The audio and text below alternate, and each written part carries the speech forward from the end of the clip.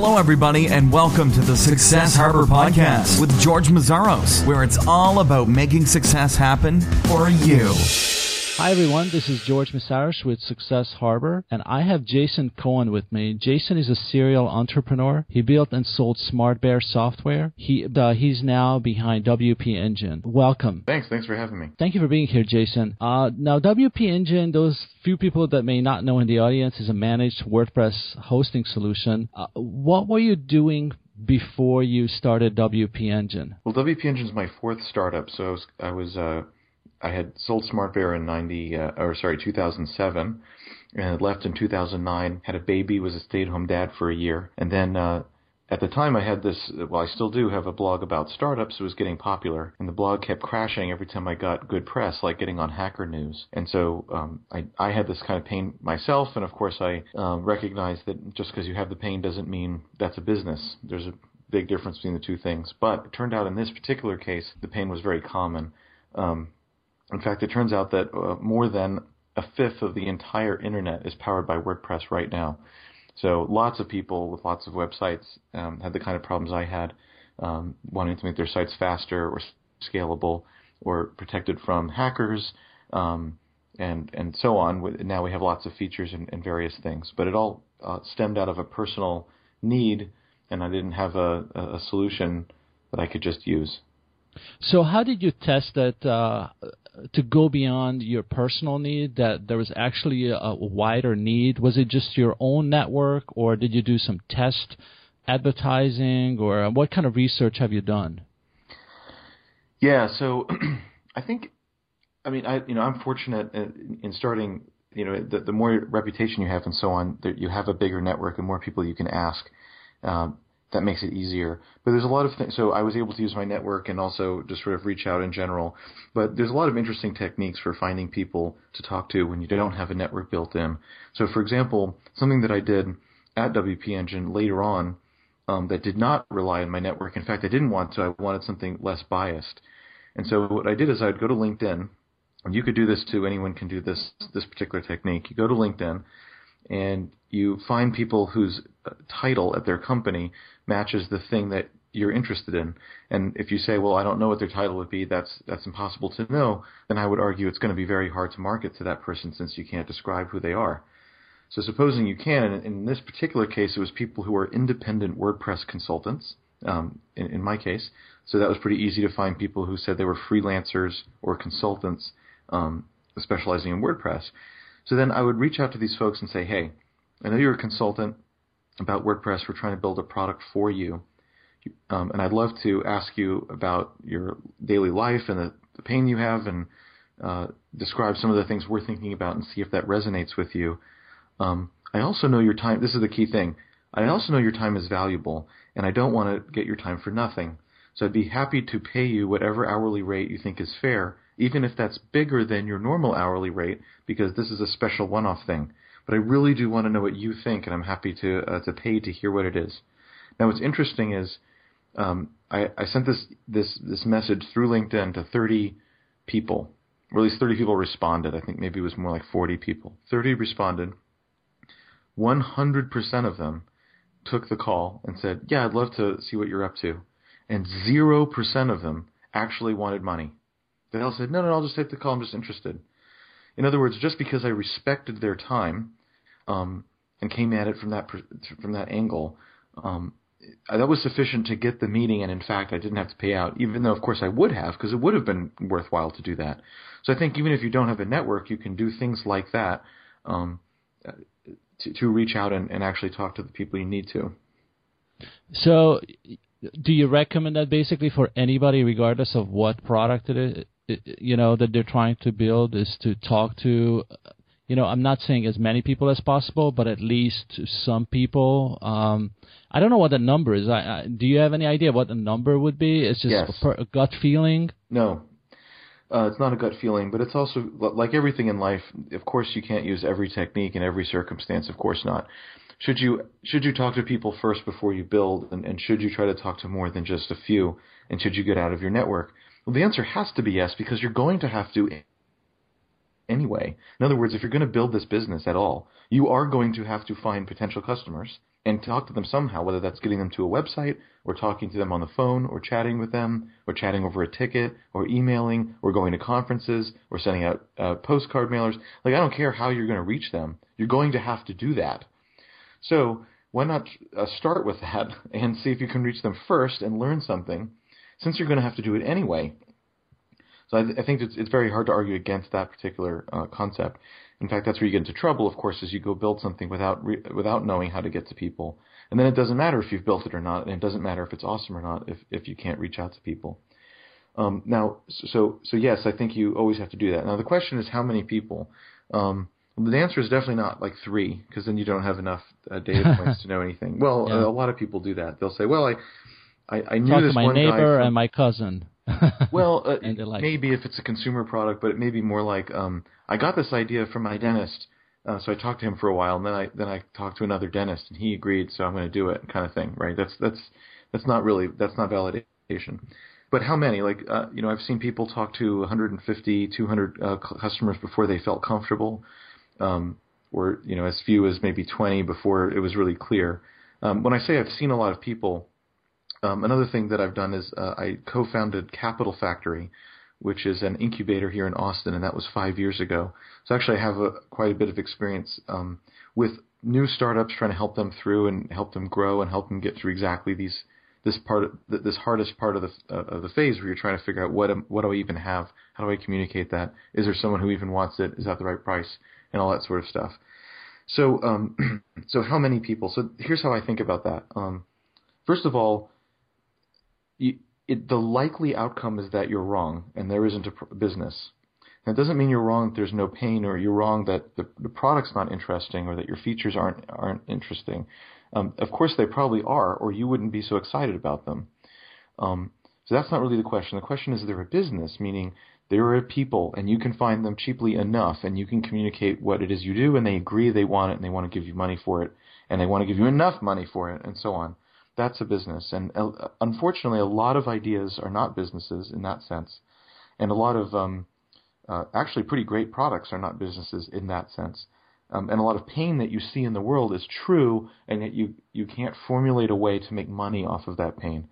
So first of all, the likely outcome is failure, that you can't really formulate how to make this work. And therefore, you should be seeking that failure. In other words, you should be almost trying to disprove that this idea is so good, because it probably isn't. And the faster you get to that, the faster you can move on to something else, or change what your idea is, or change how you're approaching it, and so forth. So you should be going into to disprove, not to validate. And as evidence of that, WP Engine was not my first idea that I went out and validated. It was just the last one that worked when I was validating. I had other ideas before that. And when I went out and talked to people, and I would still talk to 30 people, I would find that it wasn't really converging on something. I would show the product, or I would talk about the product, and inevitably the person I'm speaking to says, "That's really interesting. You know what you should do with that?" And then they'd run off on some rabbit trail. You should charge a whole lot of money and sell it through consultants, and it should go to Fortune 500 companies. The next person would say, "That's a brilliant idea, but you know what you should do is add this completely different feature, make it freemium, and go after like really small business and see if you can upsell this way." And then literally every person I talked to had like a different thought, said, "That's great," but then kind of veered off into a different way. And so I could not find a sort of consensus on what is it that I should build that seems like it matches the truth that many people see. And I couldn't find it. And so even though the idea was quote-unquote good, in fact, everyone said it was good, that was their initial reaction, actually it wasn't a business. And with WP Engine, it turned out that, yeah, it was a business too, but that's just the point. So also in that story is how you know how many people to reach. So, I mean, it's got to be low double digits, clearly, or else you just haven't talked to enough folks. But what happens is either it's not feeling right, you're getting different mixed messages. Some people just say no. That's okay if some people say I'm not interested. That's fine. That's why you got to talk to more people. It's okay if 3 in a row say no if the next 5 say yes, right? So discarding the no's and how many yeses do I have, and then are they sort of, is the story kind of converging on something that everyone's pretty much nodding about what price you're charging and how you're charging and what features would be necessary for them to get going and the state of their life and what pain they have and how they articulate it. yeah, either that sort of converges onto some kind of shared truth. I mean, it's fuzzy, it's not precise, right? But it sort of feels like you're having the same conversation over and over again. In fact, it gets boring because the conversation is so similar, you kind of know it's coming. At that moment, you've talked to enough people and you've validated it. And the way you know is you've stopped learning. If you're bored because you've stopped learning, then this particular activity is not useful. That doesn't mean you know everything, but it does mean that this activity is not helping you learn more. So stop it, and maybe it is time to build and get going so that you can have different conversations and move it along. On the other hand, if it sort of gets disparate and it's not converging on truth, and a lot of people are saying no, and it's always a struggle, and you're kind of afraid almost of what people are going to say next because it's going to be another god-awful thing, that's a sign it's not working. And just talking to more people is not likely to solve that. What could solve it is maybe you see in that maybe a different pitch or a different thing, and you go down a different path and keep talking to people. That could work. But again, the usual outcome is it's not going to work. So rather than beating your head against it or developing a product that people will eventually not buy anyway and waste all that time, it's a good signal to stop early and say, okay, this was too hard. This is too hard to make work. I got to find something easier. Another way I put it early on with WP Engine was it was just super easy to get people to say yes to $50 a month hosting. We made WordPress fast, scalable, secure, and if we answered the phone, we could answer WordPress questions and not just say, "Is my server up or down?" It was so easy to do that, and so I used to say, startups are so hard. There's so many things that are going to go wrong, and that you don't know yet.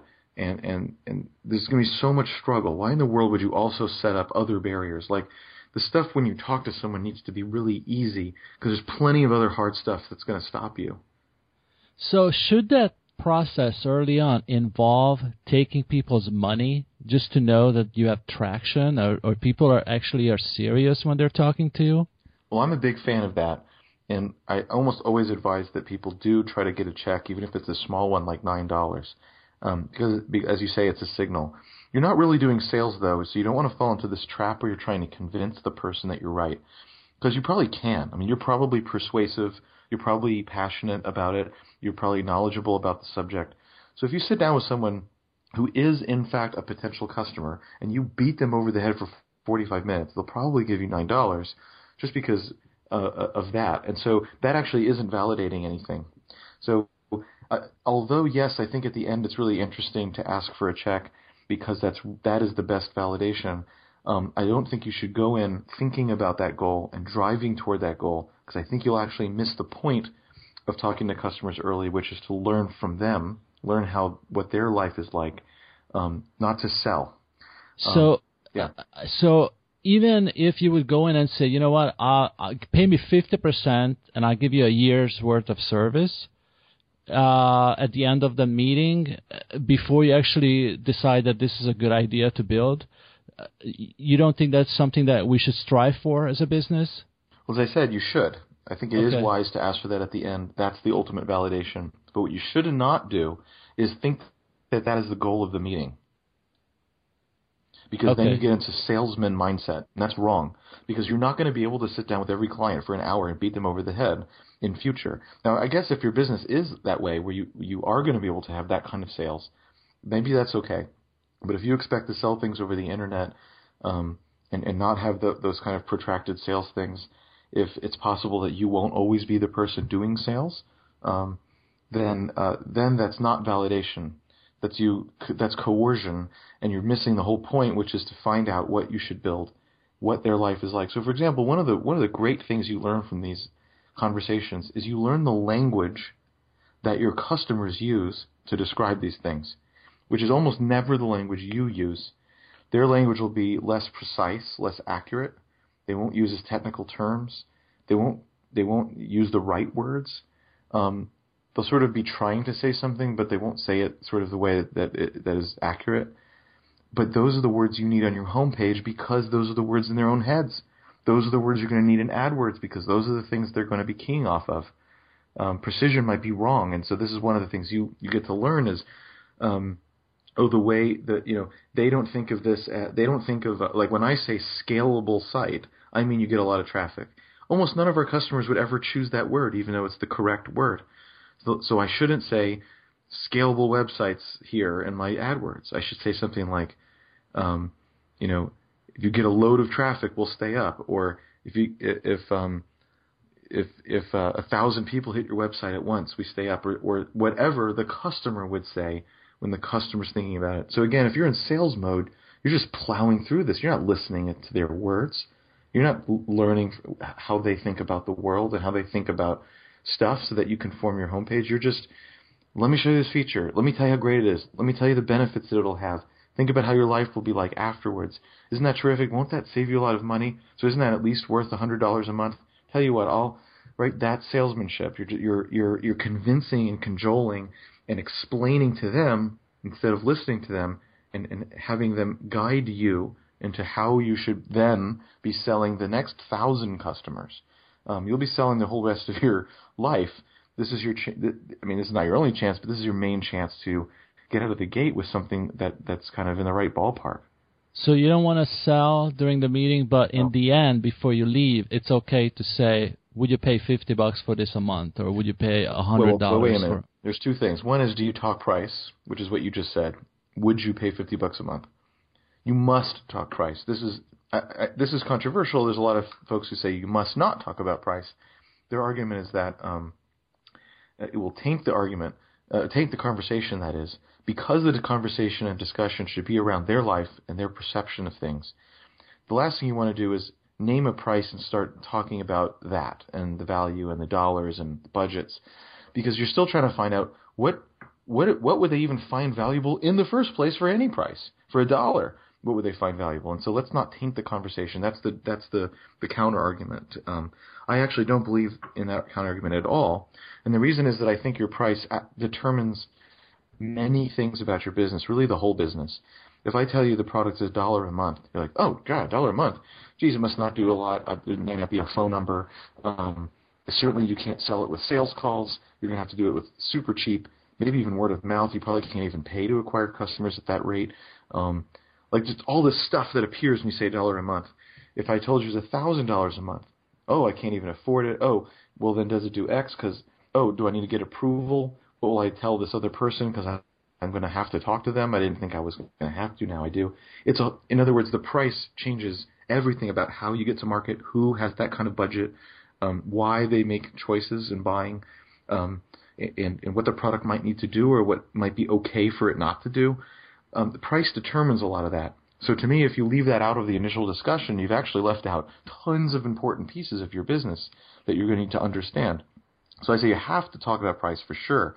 I definitely did, and I said, would you pay me $50 a month? And I tried different prices, of course, as I was talking to people, but 50 was what we converged on. So let's talk about pricing. What do you think is the best way when you price your product? Should we start high and then work our way to low, or start low and then keep bumping the price up, see what resistance we're finding? Well, pricing, again, is like these questions like, hey, how do I get my first 100 customers? There's no clean answer, right? Mm-hmm. It's going to depend on lots of things. I mean, are you trying to bootstrap a business that only has one person ever? Are you trying to do a small bootstrap business? Are you raising money to build a huge business? Are you selling to consumers or businesses? Is this something that's, what kind of businesses, how much value you're delivering? I mean, so in the case of WP Engine, how were you thinking about pricing? Were you thinking, I'm going to try $300 a month, see where it goes, and then lower it or increase it or decrease? What was your thought process? No, I talked to customers and asked them, what would you pay for this? I mean, that's why you got to do that, because you can't just draw numbers out of a hat and then hope that works. So look, I mean, the rule of thumb, of course, is charge the most you can, and not just because that's not leaving money on the table or whatever cliche you like, but also for any business, but especially a bootstrap business, the price you charge also determines the number of customers you need before your business is really a going concern, or before you get to $1 million in revenue, or whatever kind of milestones you might want, how profitable you are. The price determines that, and so higher is better. I mean, you much rather, as a small business, much rather be charging in like $50 to $150 range per month, say, And then you only need about 150 or 200 customers before you're making 10 to 15K a month in revenue, and you can quit your day job, and this is really a real business. And getting 150 to 200 customers is doable. I mean, you can scratch and claw your way there. You can have phone conversations if you have to get to that point. In other words, you can sort of brute force your way there. It's hard to brute force your way to 1,000 customers, certainly not to 10,000 customers, but you can definitely do 100 to 200 customers. So if the price is high enough, you really have a better shot of success. Most businesses, period, and full stop, never get 1,000 customers, never get as many as 1,000 paying customers, ever. And so if you don't charge enough, you have no choice but to get 1,000 customers. So, for example, if you're charging $10 a month, you have to get 1,000 customers, even just to make $10,000 a month in revenue, which, depending on your costs, may not even be enough to quit your day job. Just depending, maybe it is. The point is, you need a ridiculous number of customers. That's going to be hard to get to. Most companies don't. So again, why are you choosing that path? That's so much harder. So in general, more is better. But again, like every order of magnitude you go in price, everything changes. So you could take that to its logical extreme and say, it should be $1,000 a month, it should be $10,000 a month, or $100,000 a month. And indeed it can, but then the business needs to be different things. You're selling to different people who require different things that you probably can't deliver on right now anyway, so that may not be an option. So again, for better or worse, there's a lot of things tied up in that, so it's hard to give one answer. So it's like how long is a piece of string, right? It's hard to answer it like that. Well, what it is, it's actually it's a very good discussion if you have a particular example of I have this business which has this goal with this model we'd like to use with these kind of customers. Then what should I do? What kind of tricks should I use? What should I do now, later? I mean, of course you have to start lower now because the product sucks now. It's the first product. Of course it sucks. It always sucks. And then it gets better later. You can charge more. So that's clear.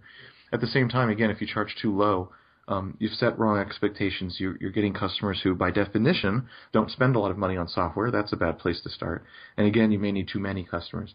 A final thing on price, though, by the way, is with a higher price, you can afford to pay more to get the customer. That can come in the form of time, like actually getting on the phone and doing a sales call. You can do that for a $100 a month customer, but you can't do that for a $1 a month customer. There's not enough time to do it. But it's also true of whether it's AdWords or Twitter or doing guest blogs or anything where you're spending money in order to get attention and get signups.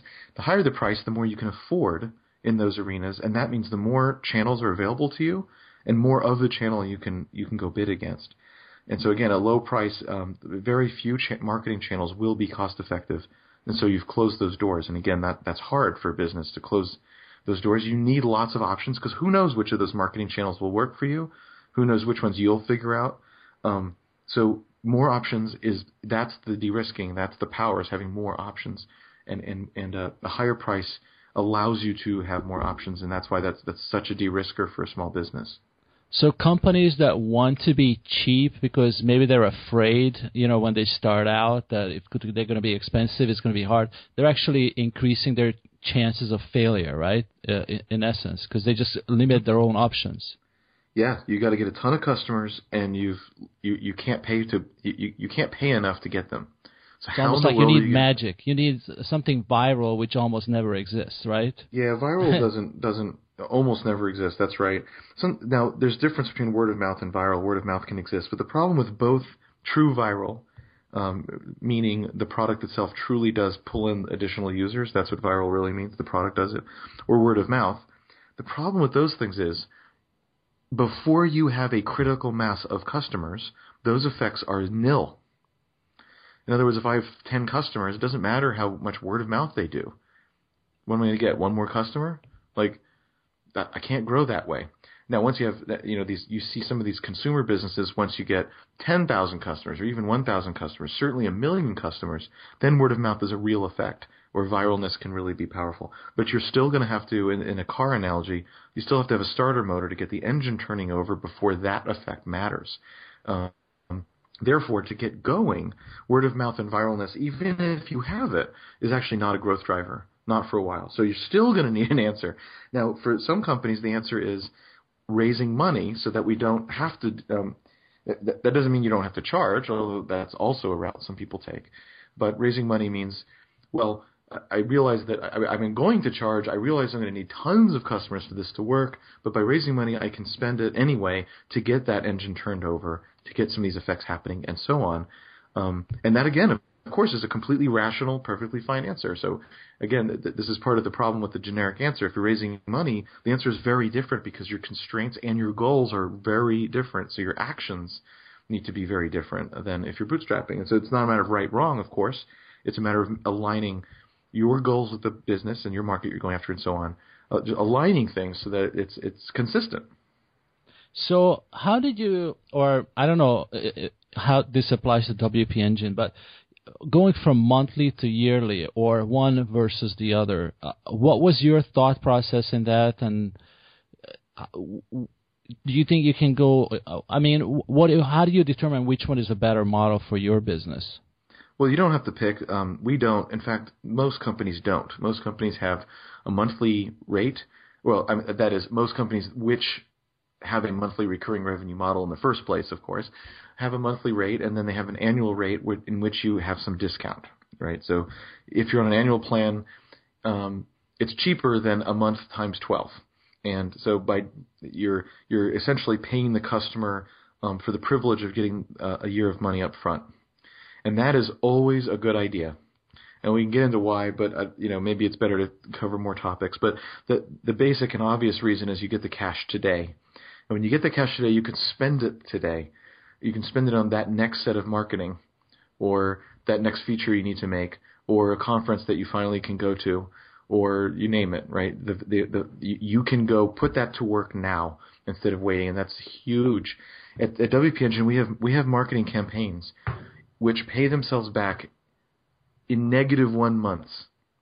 What I mean is we get, because enough people pick annual, and that, of course, gives us more cash up front, that cash more than covers the cost of the marketing campaign. And so because the cash we get immediately, but the marketing campaign is paid on credit card, which we pay the following month, we actually get more money than it costs, and we don't have to pay that cost till next month, so that's why it's -1 month to get the money back. When you have marketing campaigns like that, which an annual plan affords you, if, of course, people pick it, when that's possible, that's the kind of cash flow you can suddenly have, and that's transformative to what a business can do, especially, of course, if you're bootstrapped, and therefore you're absolutely aligned to cash only. But even if you raise money, as we eventually did at WP Engine, still cash is king no matter who you are, and it's phenomenal. So it's absolutely transformative to offer the annual plan. One little note on that: in our case, we're fortunate in that a lot of people pick the annual plan up front, and that's great. Most products, that's not true. And even in our case, most people don't, right? But a pretty high percentage do, more than you'd think. With most companies, it's not true because you haven't developed a relationship yet, and you haven't developed trust yet. The customer doesn't necessarily know if they want this product for a year yet. And trust and a relationship is something that builds over time. You don't get that immediately. You get benefit of the doubt immediately, but you don't get trust immediately. And so a lot of people are just not prepared to do an annual plan. But if you then message people 6 months after they sign up and say, hey, so glad you're getting all this use out of the product, so glad you're happy. By the way, did you know we have annual plans? If you wanted to now switch to that, you get 2 months free or whatever your deal is there. At that point, since they do like the product, they do trust you, they can see themselves using this, well, this is just a good deal for them. So just a reminder that coming back behind later, after you've built that relationship, is a great way to get the annual plans going, even if it doesn't work out in the initial sale. So let's talk about what worked for WP Engine in terms of signing on new customers, especially the first year or so in business.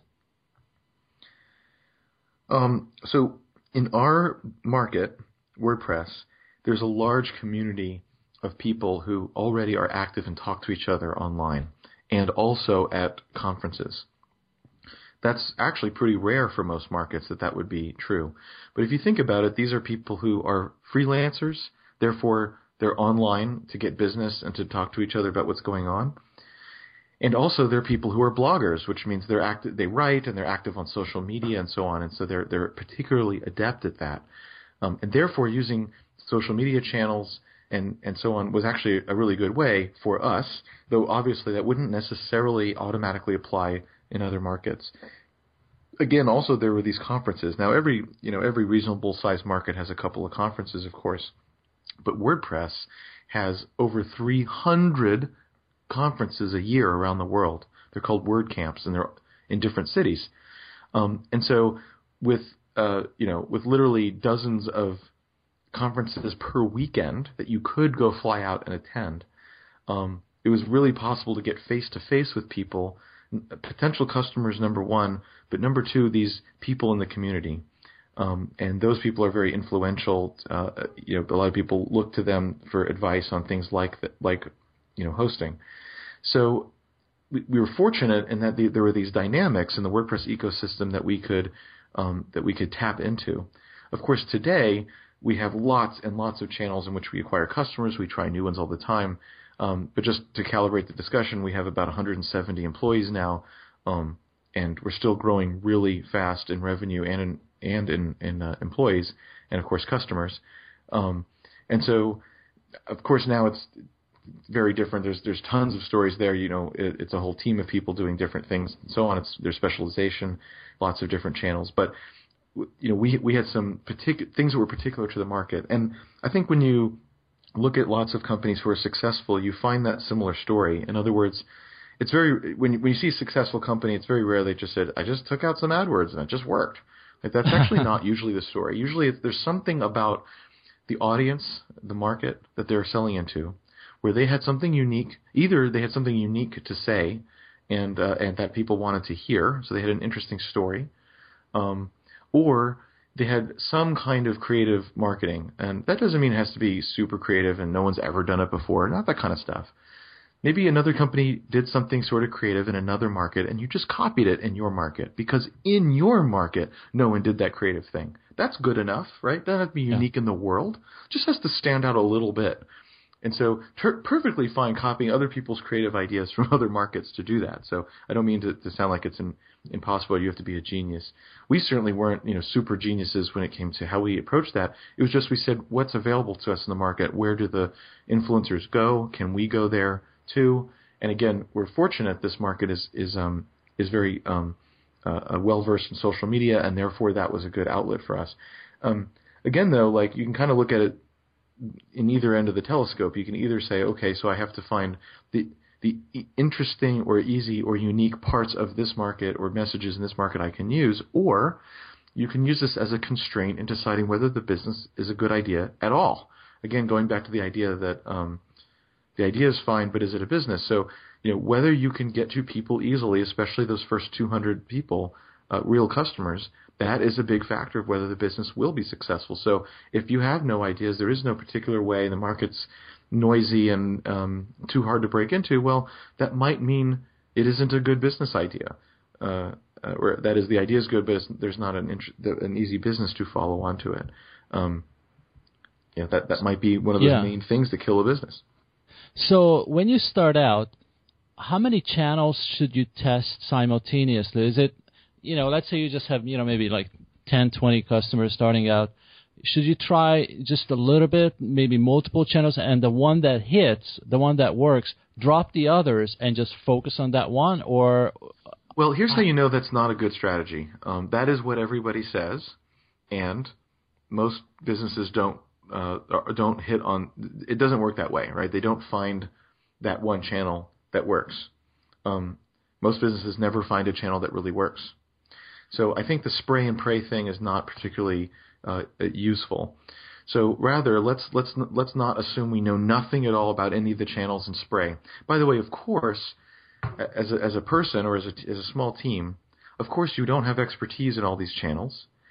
So you start with, I don't have expertise in this channel.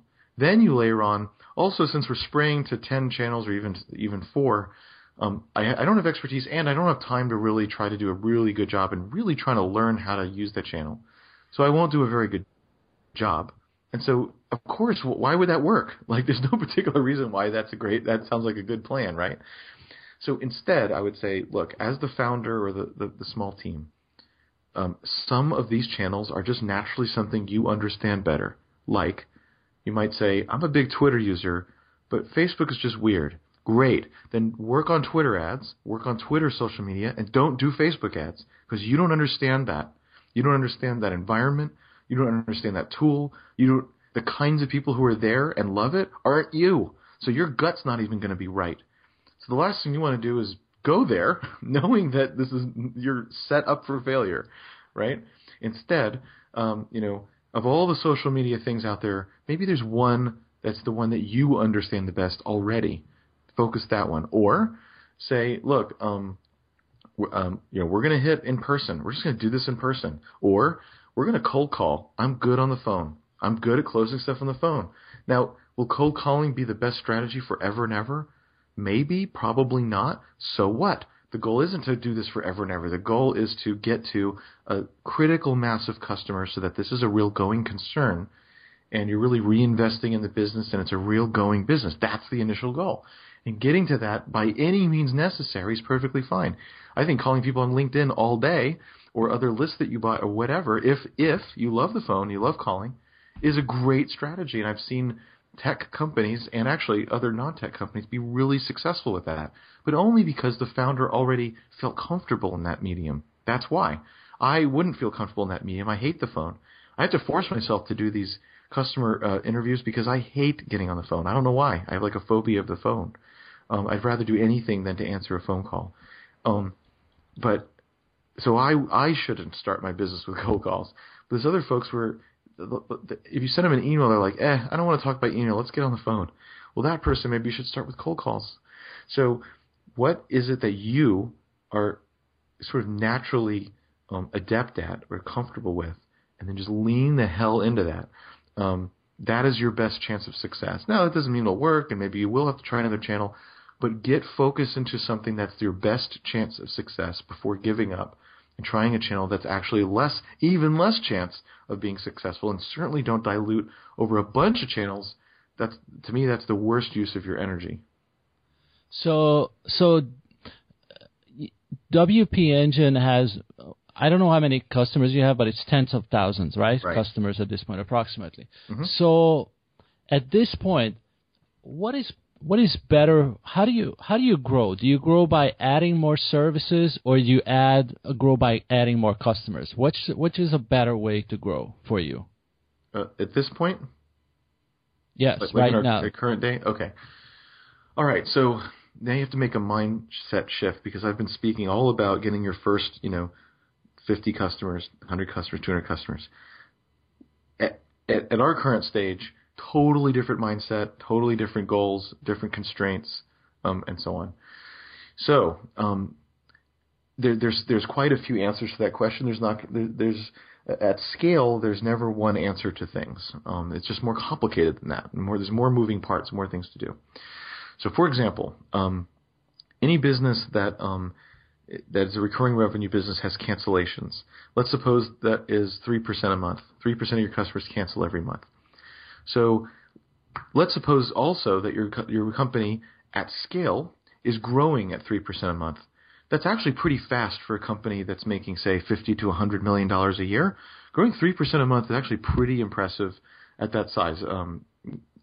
That's about 50% a year over year. And once you're at, say, 50 to 100 mil in revenue, that's pretty damn good growth rate.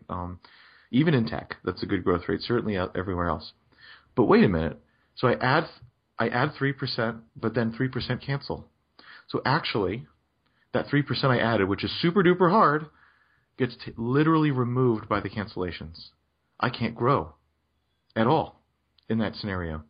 Now, early on, none of this matters. You're not focused on that at all. These factors are not there.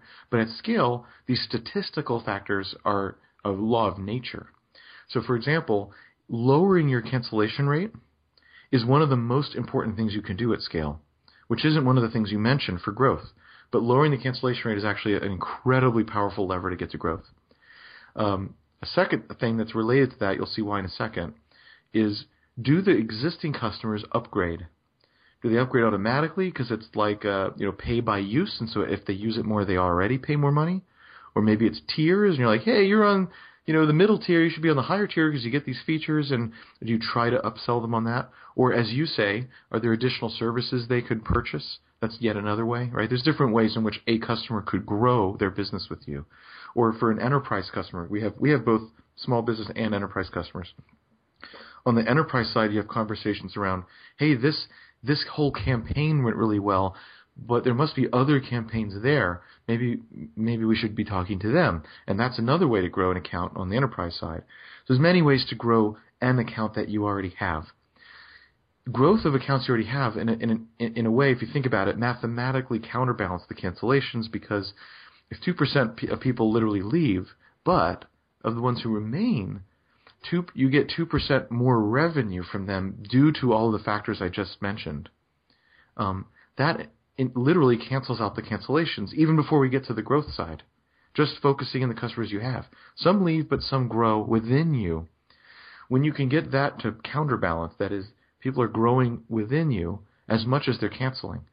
That's a magical point mathematically, because instead of having this cancellation rate, which is an exponential decay, that's very hard to get in front of, you've now eliminated that. In fact, the best companies have a negative net churn, as that mathematics is called. In other words, they grow even despite cancellations with just their customer base. Rackspace is a hosting company which has that characteristic. So Salesforce has that characteristic. Zendesk has that characteristic. So that's part of why those companies are so highly valued and why they can grow so fast, even though they're big at scale, is because they actually have negative net churn, and their customer base itself actually grows even despite cancellations. Then on top of that, you have growth. So this is the reason I'm like dwelling on this, is these are these interesting factors which appear as you grow. And they suddenly become mathematically important. In fact, not just somewhat important, but literally prevent you from growing any further unless you've addressed them. And of course, you need to address them early, not wait till it's a problem, right? Yeah. So when we think about growth, there's all these dimensions. Retention, so cancellations, these upsells, I could say, is it new products? Is it growing within us? Enterprise is different than small business, and so on and so on. And then also there's new customer growth. And so there's a whole bunch of channels. You know, some of it is sales assisted, some isn't. There's all kinds of different channels. And then in the different advertising channels, we have different strategies depending on what's going on there. I'll give you an example because this is applicable to literally all businesses. So hopefully this is useful information. So you think about these marketing channels, all of like AdWords, Facebook ads, Twitter ads, going to conferences, sending out mailers, doing magazine ads, billboards. I mean, you name it. Like these are all ways to reach people. So channels, right? So each of these channels has some kind of limit or inventory limit where there's nothing more to buy. So like with AdWords, you could bid the highest possible on whatever keywords are relevant to you, and however many clicks you get, you can try to optimize that a little more, of course, try to get more clicks, but ultimately there's only so many people searching for those keywords and who will see you and click you. There's only so much. And Google click traffic is actually going up very slowly now. Last decade it was going up fast, so people think of that as going up fast. It's no longer the case. In fact, it's one of these questions that Wall Street now has on Google, is how they will continue their overall company growth at an interesting clip when search traffic is not growing at an interesting clip. So anyway, the point being, whatever AdWords can deliver, that's pretty much all it can deliver. It will maybe grow kind of slowly, but there's just not that much left. You tap out the channel. So when you're thinking about growing a company at scale, you tap out these channels, there's nothing left to provide. So you have to go get additional channels to continue growing. And so at scale, yes, you are testing multiple channels and doing that. But that's because your attention isn't divided. You, in fact, have a whole team to go after that. So you have the time and money to, in fact, go after that in an intelligent way, unlike when you're first starting out and that dilution of your time is deadly. Here you can simply plan for it, hire for it, budget for it, maybe have consultants in certain areas. And so, in fact, you can and must attack that, but only because you have the time and resources where that then it's rational. So we have lots of channels. Some of them are saturated, and so our efforts there are around optimization. Then others are not saturated, so our effort there is around how can we take the most inventory there. Another interesting point, I know maybe I'm rambling, but hopefully this is interesting. It's good information. Okay. Even when you're starting out, this is useful. There are marketing channels which are zero-sum games, and there are marketing channels that are not. So what I mean is there are channels where if you get a click or a customer or a lead, then someone else doesn't. And there's other marketing channels where that's not true. So like in social media, that's an important channel, but it's not true that like if you talk to someone, no one else can, right? It's not like that. It's simply that you're present and you're part of it. AdWords is also not zero sum. You have an ad, but so do other people. And yes, maybe you can get better ad position, but still other people will get clicks. So it's not zero sum either. But other things are. So an example would be an affiliate program. So these are people that when they give you a lead or when they give you someone who closes, then you pay them like a kickback for having done that. And some affiliates use email lists to drive that. Some people are good at SEO, so they'll write articles that get ranked highly. That drives traffic to the article. Then through the article, it clicks over to you, and they get credit. There's different ways affiliate works, but that's the fundamental way. Affiliates are a zero-sum game because an affiliate who has an email list of, say, 100,000 emails, he's not going to shill for a whole lot of companies in the same space. Like, he's not going to shill for 10 different hosting companies because he doesn't have a good story for why he's recommending so many different ones. Like, he wants to say, look, these guys are the best. Let me tell you why. It's a service to you that I'm even telling you this. So he can't tell that message 10 different ways in a year, right? Like, that's just disingenuous. So that guy is going to promote somebody. He is going to promote some hosting company because he can make money at that. And whoever he promotes, he's promoting them and not anyone else. Whatever leads he sends, he's sending to them, not anyone else. That's a zero-sum game. So one thing I want to point out is that zero-sum games, again, when you're first starting out, this distinction is not as important because you're just trying to get customers, right? You're just trying to claw your way into this thing. Once you get to scale, since that's what we're now talking about, zero-sum games are interesting because they're more it's more valuable to get a customer in a zero-sum game because it's someone you got and a competitor didn't. And so that's an interesting, different dynamic along those channels. And so your strategies there might be different than they would in other channels where that's not true. So, and of course, word of mouth and that kind of stuff is still super important. I think we get about a third of our signups through word of mouth even today. So word of mouth, definitely important. How can you, so early on, as we said earlier, if you only have 50 customers, there's not much they can do to help you anyway. There's not enough people. But now, as you say, we have tens of thousands of customers. And so, yeah, if 1% of them a month help us find a new person to sign up, that's 100 or, one or two, actually, yeah, hundreds of new customers in a month. That's a lot. That's material to a company of any size to get 1% a month from word of mouth. So that's... Yeah. That becomes really important at scale, so that becomes a whole campaign. So lots of different things all going at the same time. Those are, of course, not even all of the things that we think about when it comes to growth at scale. But as you can see, there's actually a lot of components that go into driving real growth because scale brings complexity. Yeah. Earlier you mentioned that most businesses never get 1,000 customers. Yeah. And that's so, I believe you and and all that, but why do you think that is? Why do you think it doesn't sound like a huge number? It does. But why do you think they never get to 1,000? I mean, okay, your business has tens of thousands of customers, okay, and there are businesses with millions of customers, and but 1,000 sounds doable. Really. It sounds doable. No, I disagree. Name 3 companies with millions of customers, and I mean paying customers, not people who downloaded an app. That's not a customer. Well, Dropbox is one, but I don't think that they have. Most of those are free accounts, right? Right, so paying customers. Yeah, Google Drive. I don't think most people are paying. So yeah, right. It's tough. Amazon does. Yeah. Apple does. Yeah. eBay, you could argue. They're not recurring customers, but they're customers. You can. But what do you need to do to have 1,000 customers? What's missing from those businesses that just can't get 1,000 customers? Is it systems or is it just the market they're in? It's just super hard to get that many people to agree to pay for something. Like to get enough attention from enough people. I mean, you think about the chain of events that has to happen for a small company, for a person to buy from them, and it's basically impossible. Like if you were to describe it, it's like that's never going to happen. Like first, you have a company with no brand and no money trying to get attention on the freaking internet, which is where all the money and all the brands and all the other little companies are yelling. There's like basically impossible to get any attention ever on the internet. Number one. So then somehow or another you You don't have SEO, you don't have a brand, you don't have anything to go, you don't have a budget, you have nothing to go on. Somehow or another, though, you find someone on the internet. Who knows how you did that? And they land on the homepage. Now, you and I know that most of the time people bounce off the homepage in 4 seconds, right? Like literally most of the time you get 4 seconds and they're gone. That's the usual case. After that rare event that you even found somebody.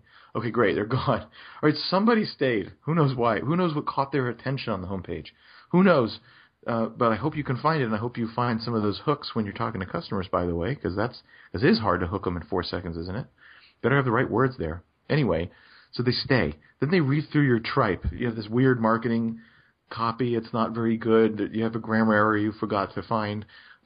It's not really speaking to them yet. They're wading through screenshots. The design isn't great because this is your first website.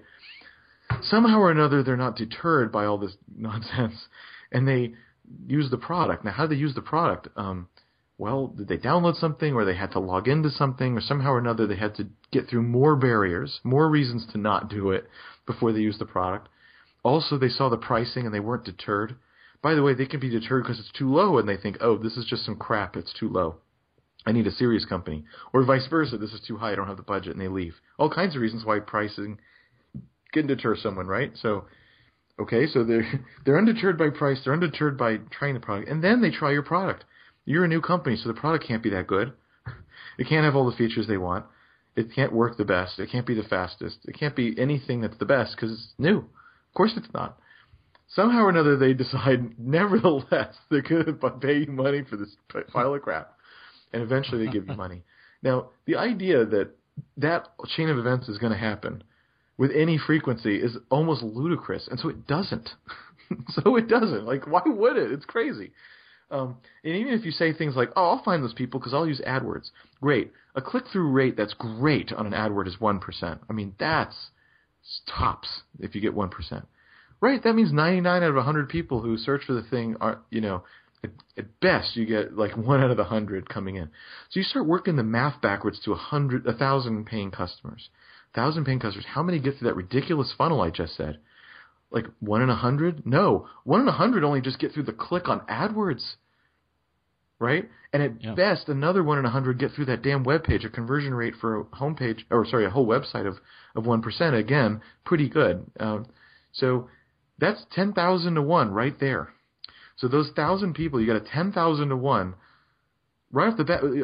Like just conversion rate off the homepage and AdWords. Even this, I'm ignoring the whole rest of the funnel. All these other reasons why they wouldn't do it or they'd leave. Right away, you're at a 10,000 to 1 disadvantage. So it's not. So you have to get in front of 10 million people to get to 1,000 people, and that's being optimistic about your conversion rates. 10 million people to get to 1,000. How in the hell are you going to get in front of that? And again, with no brand, no SEO, no social media presence, no budget. Yeah. Of course it's impossible. Now, I say impossible. Of course, I don't really mean that. I'm being superlative on purpose to make the point of why it's so hard. It should be hard. Why would in a world we think that was easy? Of course it's not. Again, even if the product is good and your idea is good, of course it's not easy. And again, that's why I get back to, well, but could I get 20 just by the hard way, like calling people or going door to door physically or paying too much in AdWords or, again, these other things which you might say are quote unquote not scalable, not cost effective. Okay, but could I claw my way in anyway? Or PR, like I get a guest post at a great blog and I get maybe 20 people out of that, right? Because I get a couple thousand hits my page, maybe 20 of them sign up because they're sort of predisposed to like me. Yeah, that's possible. Like, I think you can claw 10 or 20 people out of good, one good PR hit, and you can claw some people out of cold call. Like, yeah, you can definitely claw and scratch your way in there. But to 1,000, maybe. But man, maybe.